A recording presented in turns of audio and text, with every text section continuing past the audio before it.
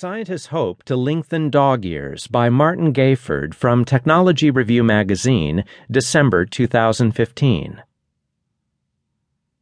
Scientists who study aging are currently riveted by a group of 20 dogs in Seattle. The dogs, all house pets older than 6 years old, are early test subjects in a trial of a drug called rapamycin. The way the drug works is not completely understood, but it's been used for years to prevent rejection of